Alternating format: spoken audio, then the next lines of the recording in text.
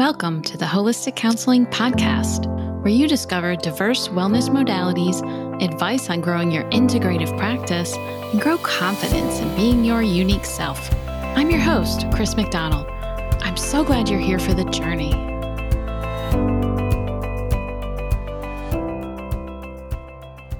Do you give so much to others that you're left feeling drained? Is it hard for you to engage in consistent self-care practices? The past couple of years have been heavy for us all. Many of us are feeling stretched thin. I am offering you a 1-hour-long webinar on October 5th from noon to 1 p.m. Eastern called Holistic Self-Care Boundaries for Therapists. In this webinar, you'll gain tools on how to set emotional, physical, and energetic boundaries. You will learn some invaluable hands-on skills to help fill yourself up and stay grounded so you can boost your overall wellness and show up as your best self for your clients. Need to put yourself first? Go to holisticcounselingpodcast.com/holistic-webinars/. Can't make that date? A recording will be available for you. See you then. Welcome back to the Holistic Counseling Podcast. I'm your host, Chris McDonald. I am sitting here so excited to bring back a former guest. Adkins was here in episode 68 to talk about the life-changing benefits of holistic practices. If you haven't heard it yet, I highly recommend it. Go back and listen. She came out and did a sound healing for us in our holistic happy hour back in April at Current Wellness. And this was an in-person one, and it was phenomenal. And today's topic actually came up after a discussion we had about potential triggers from sound healing. She's going to talk today about trauma-informed sound healing and what that entails. She's a creative, champion of solitude, storyteller, and certified sound practitioner and mindfulness meditation guide. She currently practices as a licensed clinical social worker and holistic wellness therapreneur and provides individual therapy, sound baths, public speaking services, and makes candles. She specializes in working with entrepreneurs, professionals, and corporations. A fun fact about her is she is bilingual in Spanish. She studied Spanish for 11 years, including in college, and studied abroad in Mexico. Welcome back to the podcast, LA. Thank you so much. I'm so glad and excited to be back with you and just to connect with you as always. Yeah, I was listening back to our other episode today, and we had some really good discussions, I thought. We really dove deep into some holistic practices. Yeah, and I think what we'll talk about today too will be maybe an extension or a yeah, for sure. Yeah. No, I'm so glad that we have connected, and it's good to learn about you, and that I didn't even realize that you spoke Spanish. That's new. Yeah. That's awesome. Yes, I hide it well. You never crossed my mind. So we all got these hidden talents, right? I love it. Oh. Well, I thought today, since we're going to be talking about trauma-informed healing, maybe we could just dive in a little bit more with sound healing too. So can you just talk some in general about what is sound healing? Yeah, sure. So sound healing or sound therapy or sound baths, a lot of people use those terms interchangeably. But sound therapy is an ancient wellness and meditative practice, which usually uses singing bowls. I particularly use crystal quartz singing bowls, but the practice uses singing bowls and other musical instruments to help bring the chakra centers or the energy centers in the body into alignment. And it's really a practice that helps to calm the mind and the body, calm the nervous system, and really help you attune to the mind-body connection. One of the things that I like to talk about before I start a sound bath is what people can expect, because it's really a practice that helps you connect more with your body and use the information or what comes up for you during a sound bath to kind of as guidance to help you to figure out, well, what are my next steps and what do I need to do with this? What does my body need right now? What do I need right now? So that's pretty much what sound healing is. And just some of the benefits of the practice are decreased stress, decreased anxiety, also improved mood, improved sleep, and just really helping you to just be more in tune with your body, even as you navigate your everyday life, because you will have some practice as a result of participating in a sound bath. You'll have some practice with paying attention to what's happening in your body and really supporting yourself through those changes. And are there different types of sound healing besides just like crystal bowls and... Yes, there. So my sound baths, I have tons of instruments now. That's excellent. So in my sound baths, I use quartz crystal singing bowls. I have a rain stick, an ocean drum. I have a flute, a gong, tingshas, which are Buddhist symbols or kind of handheld symbols. You've probably seen them before. And then what else do I have? I have something else that I'm not mentioning right now, and I'm trying to look around the room. I know I have another instrument that I'm leaving off, but I have all of that to say I use a wide variety of instruments. You will encounter some sound baths that only have crystal singing bowls. You might find some that only use Tibetan singing bowls, which are the metal singing bowls. They're usually gold in color. I've never participated in this type of sound bath, but I've also seen gong baths, where you have you participate in a sound bath that only has gongs. And so there are so many different types of sound baths, and they might have a certain theme or might be for a certain group or population of people. So there really is a pretty wide variety of what you'll find if you are looking to participate in a sound bath. I find too that drumming can be very therapeutic too. Because I went to a yoga class once where they had hand drummer through the yoga, which was, to me, the ultimate mind, body, spirit experience. And then if you've ever gone out to a drumming event to drum with community, there's something about that that's like, it touches you and like deep inside, spiritual, primal. I don't even know what the word is. It's hard to put into words, isn't it? Sometimes how sound affects your whole nervous system. To me, it's a full holistic experience. Mm-hmm. Have you found that too? Yeah, that's what I found. It really is. It's a full body experience. You are able to achieve mental clarity because your mind is activated. And that's why for the sound baths that I lead, I will leave some time at the end for processing for people who would like to share or feel comfortable sharing what came up for them. You know, what were they thinking about, or how did different things feel for them? How did they respond to the different instruments? And so you are kind of activating different parts of the brain. And then you are also, there are different things that are happening in your body as well. And you're doing this also in community with other people, which also impacts your process. Yes, for sure. I think there are a lot of different things that are happening for you and that impact how you might experience a sound bath. And from my experience, I went to another sound bath she did. It was awesome. But just to try it again, just to see if it was different or go through it. But it does leave you just this grounded, centered, I want to say connected. I felt like aligned with everything. I don't know if that's chakras like you mentioned or what it was, but those are kind of the words that come to mind for me. I also like, because you had journaling as part of the component with that, which I think was helping too to really process the experience. Mm-hmm. Yeah, and I think the journaling piece is helpful. I like to, even when I do therapy, I like to work with clients in a way that doesn't leave them dependent on me.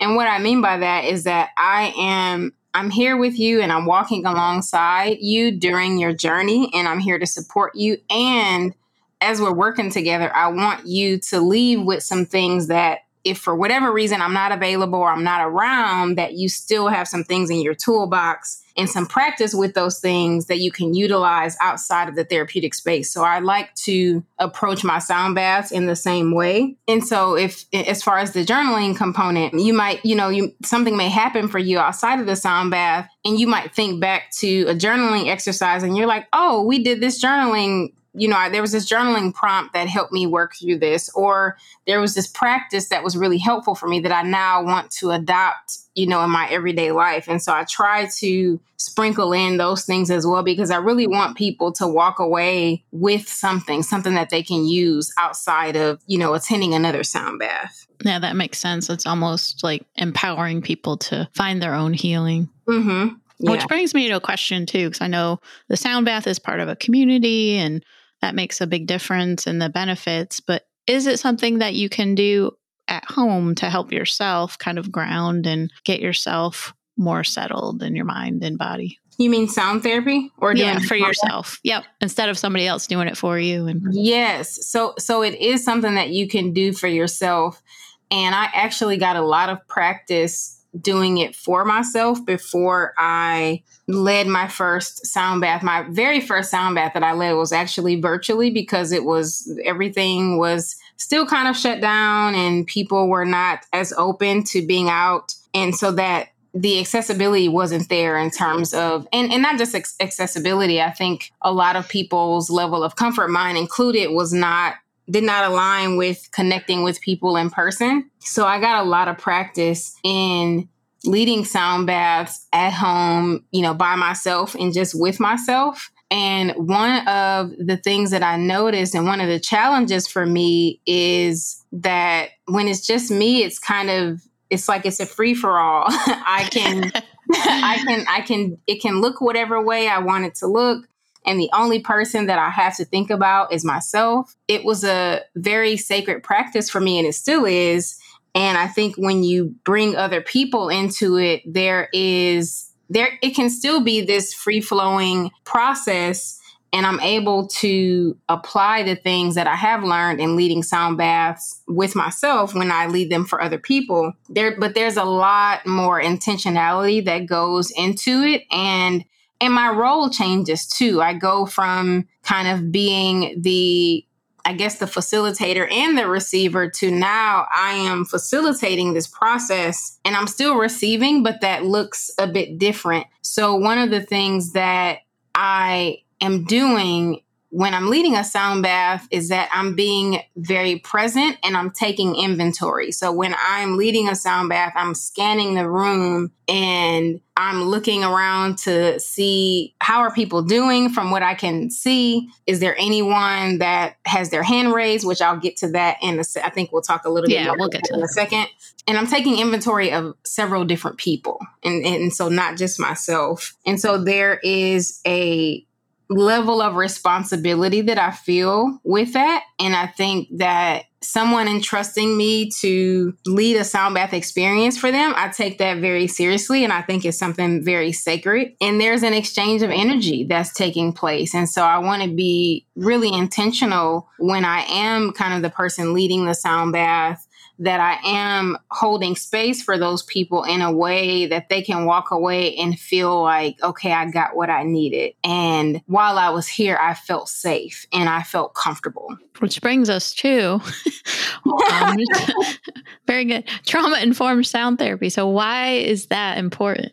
So trauma-informed sound therapy is really important because you never know who's in the room. When I lead group sound baths or sound baths for groups, I don't necessarily have individual contact with each person. There is a participation waiver that everyone fills out, but I'm not having, one-on-one in-depth conversations or sessions or anything with everyone who attends prior to the sound bath. And so I had that. What that means is that I have very limited information about them, about their lived experiences, about their more specific history, especially as it relates to trauma. And so when I lead a sound bath, I always come in with the assumption with the thought, I should say, that there's a possibility that there is someone here who has had a traumatic experience, or they've experienced something that they consider to be traumatic. And I use that language very intentionally because I think sometimes when people hear trauma, they assume, it has to be that there's this big event that took place, that there was this tragic car accident or that someone died. And that's not always the case. And so I always kind of come in with it on my mind that it's possible that someone here has experienced trauma. And the thing with that is that there is a spectrum. There are some people who have very extensive trauma histories, and then there are some people who may not. And I don't like for that to change the way that I lead. And so I kind of come in using kind of my own knowledge and experience as a therapist with trauma-informed approaches and practices, and also just my own personal experiences as well. I have an extensive trauma history. And so I kind of come in wanting to be very intentional about kind of what that looks like for me and how I might shape the sound bath experience to hold space for everyone, including people that have experienced trauma. So what inspired you to start leading your sound baths with more trauma-informed approach? Yeah, so that's a great question, Chris.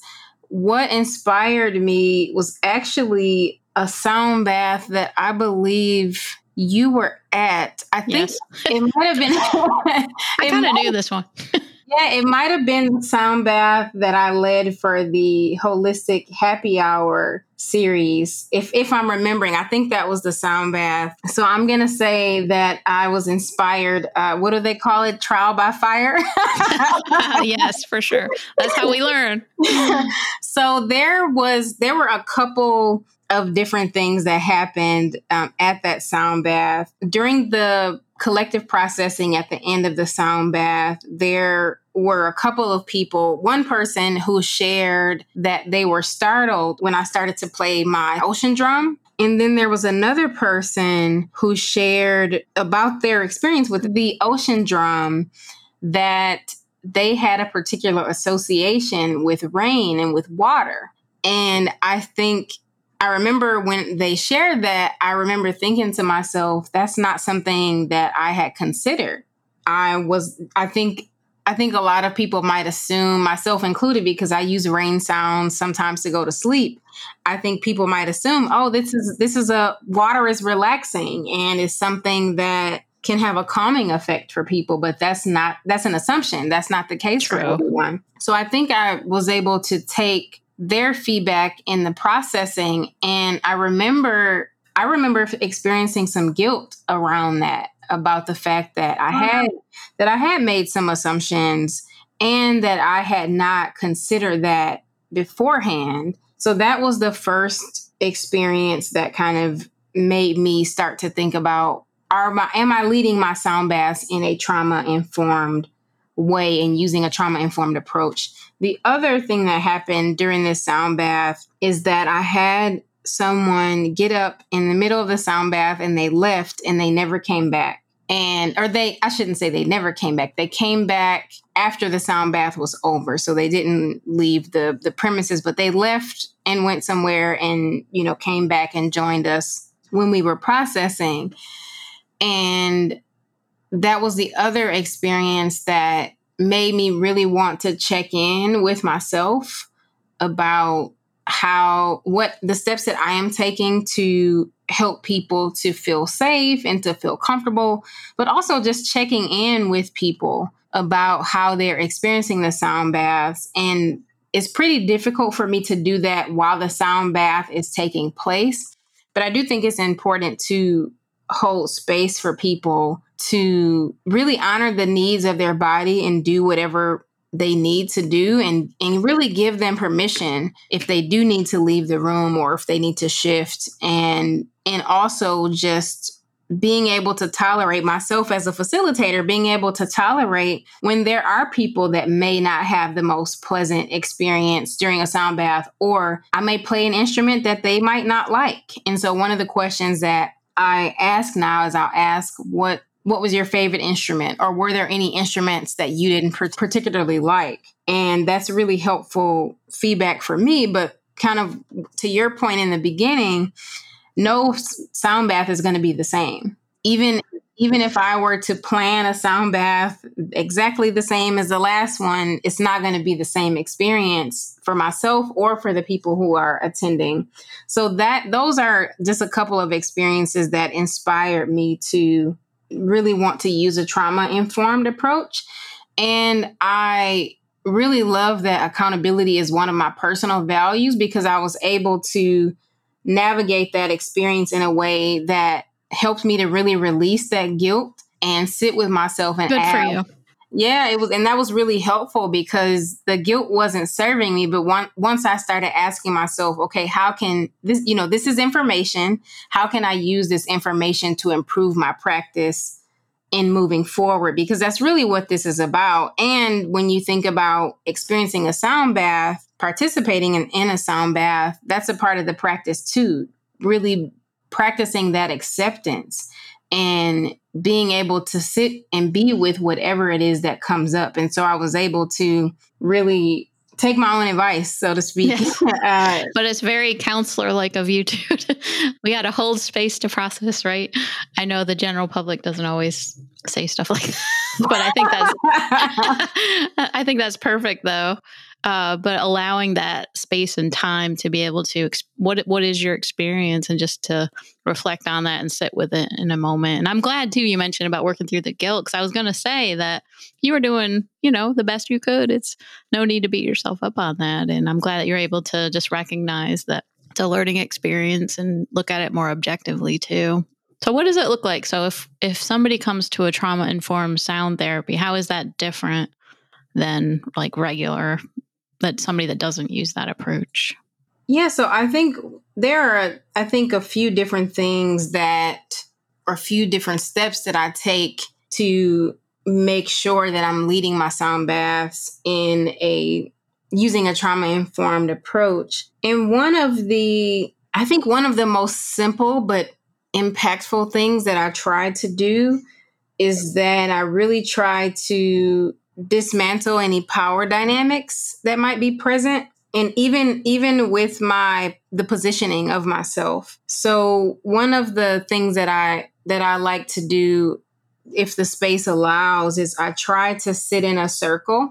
I try to have everyone sit in a circle, and I am either in the circle with everyone or I might be in the middle of the circle, so that I can kind of look around the room and see everyone and everyone can see me. But really making sure that I am, if possible, like I said, that I'm not sitting at the front. And once again, because I don't like for there to be any power dynamics, I'm not better than anyone in the room. I'm not the leader of the room, and I'm not above anyone in the room, but we are all in this space together. So one of the kind of trauma-informed principles and practices is just around collaboration and mutuality. And so that is why I try to be mindful of that. I also am really intentional about establishing safety and trust all throughout the process, but especially in my opening. So I will never start a sound bath, or you'll never come to a sound bath of mine and I just jump in and start playing my instruments, because I'm taking you on a journey. And so before we start that journey, I want to be really intentional about kind of reminders of, what's going to be happening, what you can expect. We also do intention setting and things like that. I ask if anyone in the room has any sensitivity to music and sound, which is really important. And that was one of my takeaways from the earlier experience that I mentioned. So I'll ask if anyone does have any sensitivity. I will invite people to raise their hands during the sound bath, because most people attending the sound bath, they do so lying down and with their eyes closed. And so I am the only one that's going to be seeing their hands raised. So I can adjust the sound and or my position as needed, because I do move around the room with my instruments. And so I will invite people to raise their hands just as a signal to me. I think another thing is that I try to help people to feel empowered and to use their voice, which is another trauma-informed principle or practice. And so I give people choices. So one of the things that I will do is in the beginning, when I'm inviting people to kind of get into their meditation position or whatever position they're going to be in for the sound bath, I will say, you can close your eyes, you can find a soft gaze on the floor or somewhere else in the room. You can look up at the ceiling, because I want people to have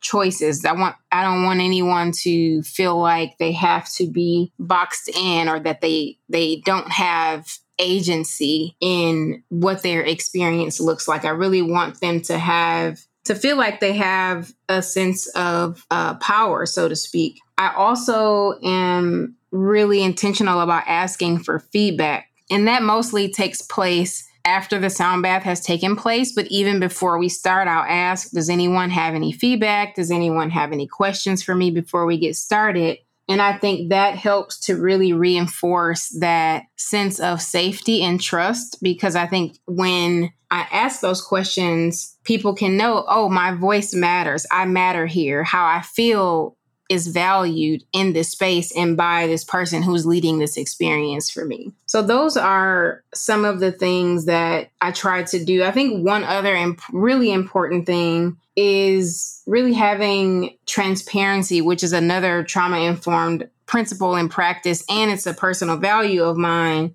I really try to be transparent. And so even before people come to the sound bath, I am thinking about the language that I'm using on my website or in the materials where I'm sharing the information about the event. I really try to be transparent and make sure that the language is consistent, but also that people know exactly, to the extent that they can, they know exactly what is going to happen. And I revisit that, like I said, kind of in my opening before we even start the sound bath experience.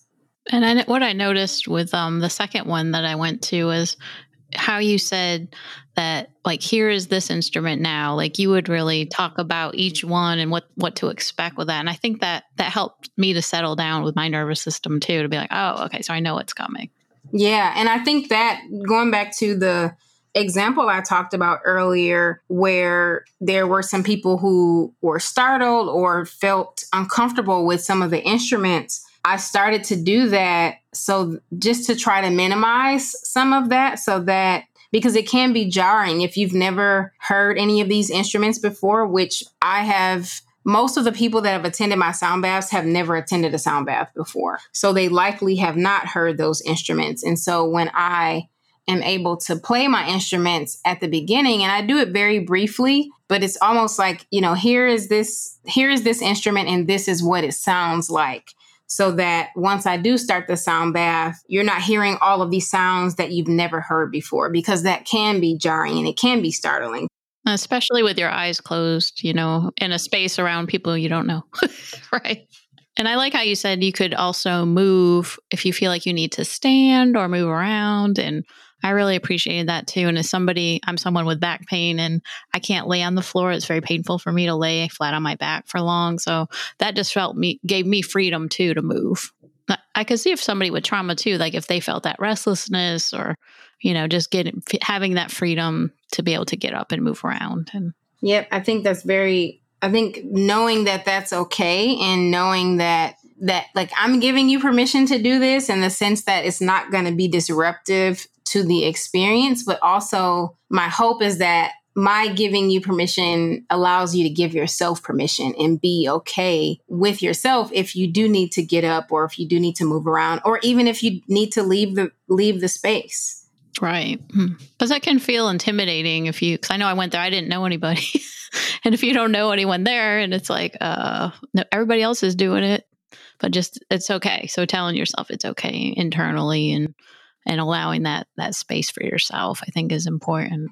So how can someone with a trauma history benefit from sound therapy? That's a really good question. I think there are a couple of different things that come to mind for me.